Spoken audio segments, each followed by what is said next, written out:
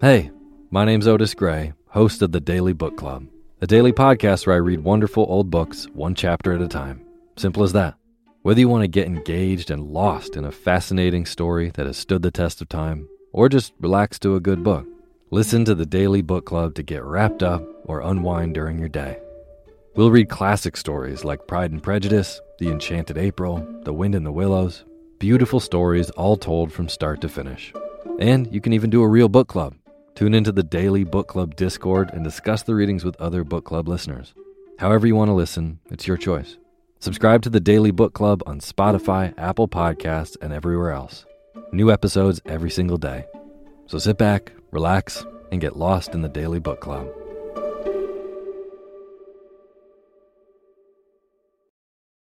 Imagine unlocking a version of yourself that's unstoppable, where mental barriers no longer hold you back.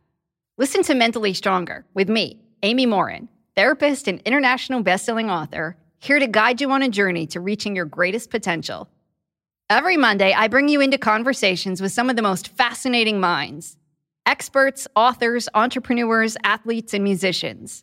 They don't just share stories. They reveal the mental strategies that propelled them to the top. But here's the real magic. At the end of each episode, I break down their wisdom into practical therapist-approved advice. In my solo episodes, I dive deep into the techniques that build mental strength. It's like having your own personal therapy session as you discover how to turn these insights into steps you can take right now.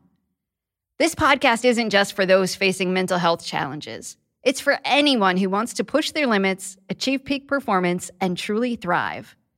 Are you ready to unlock your full potential? Then it's time to become mentally stronger. Subscribe to Mentally Stronger with therapist Amy Morin, available wherever you love to listen to podcasts. There were two more murders 15 miles away. When police arrived, they found the telephones and electricity lines described by one investigator as reminiscent of a weird religious... Couple murdered.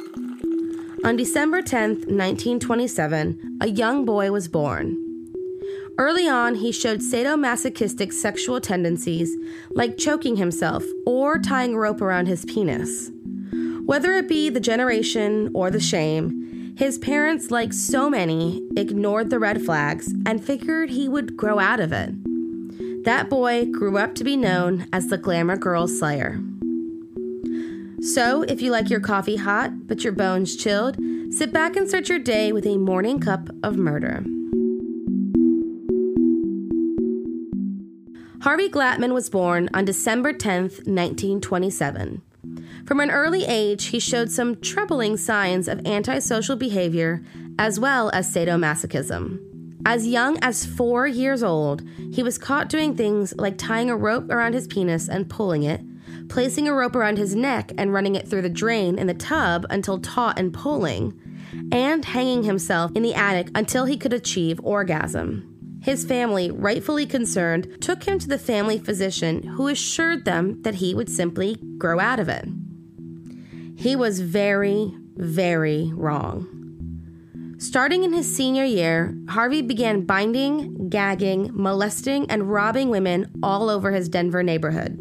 He would find a woman he liked on the streets, follow her home, and note her address before returning at night and sneaking in through the window or back stairs.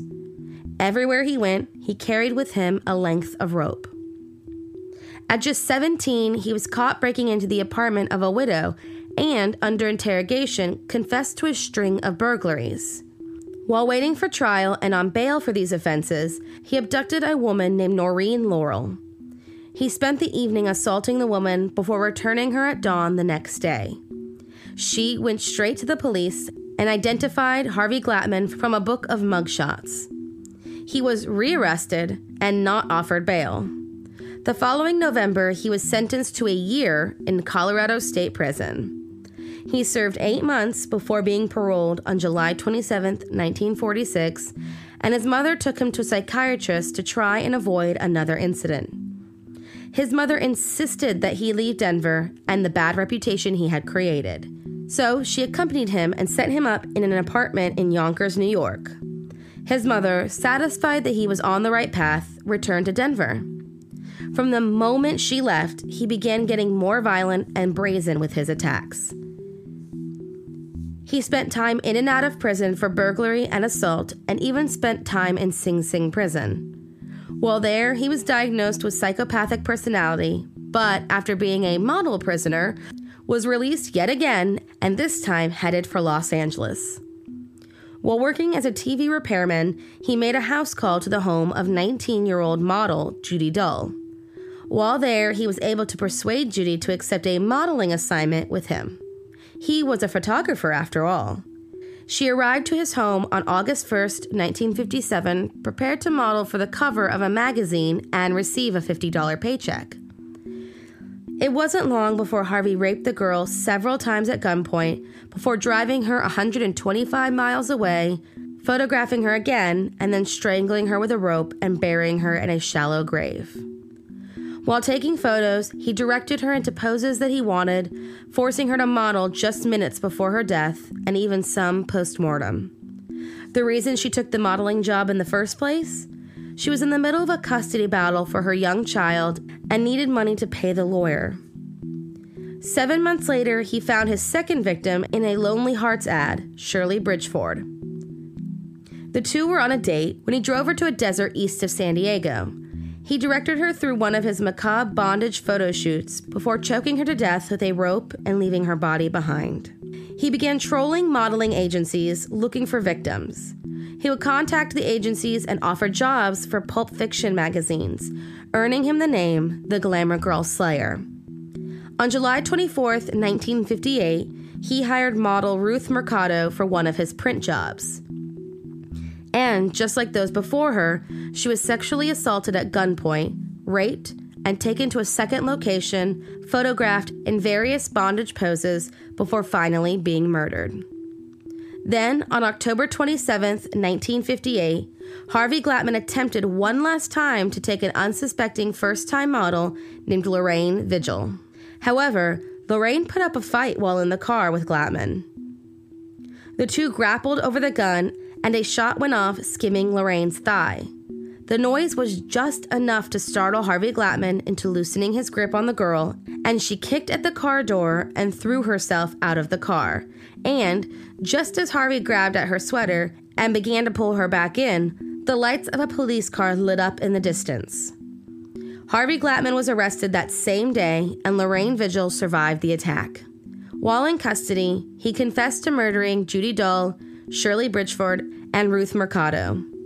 But they still needed the bodies to ensure he was convicted, which he obliged by leading investigators to each body dump site while he relayed what happened in the girl's final moments.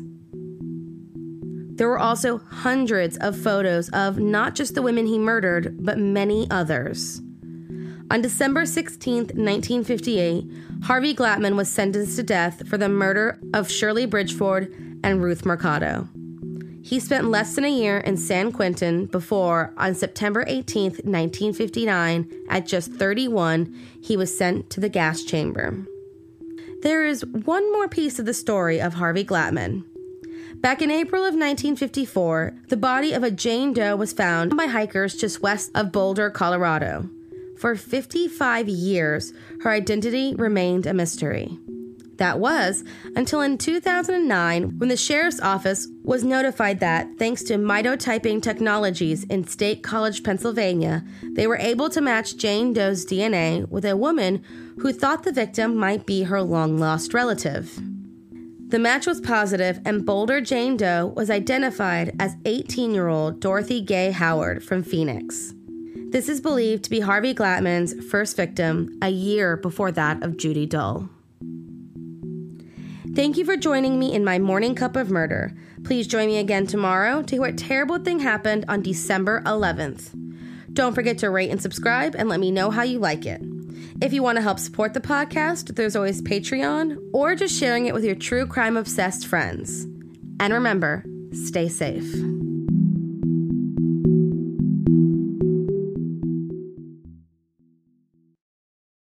Thank you for listening to Morning Cup of Murder. This is a daily podcast that tells you what happened on this day in true crime history.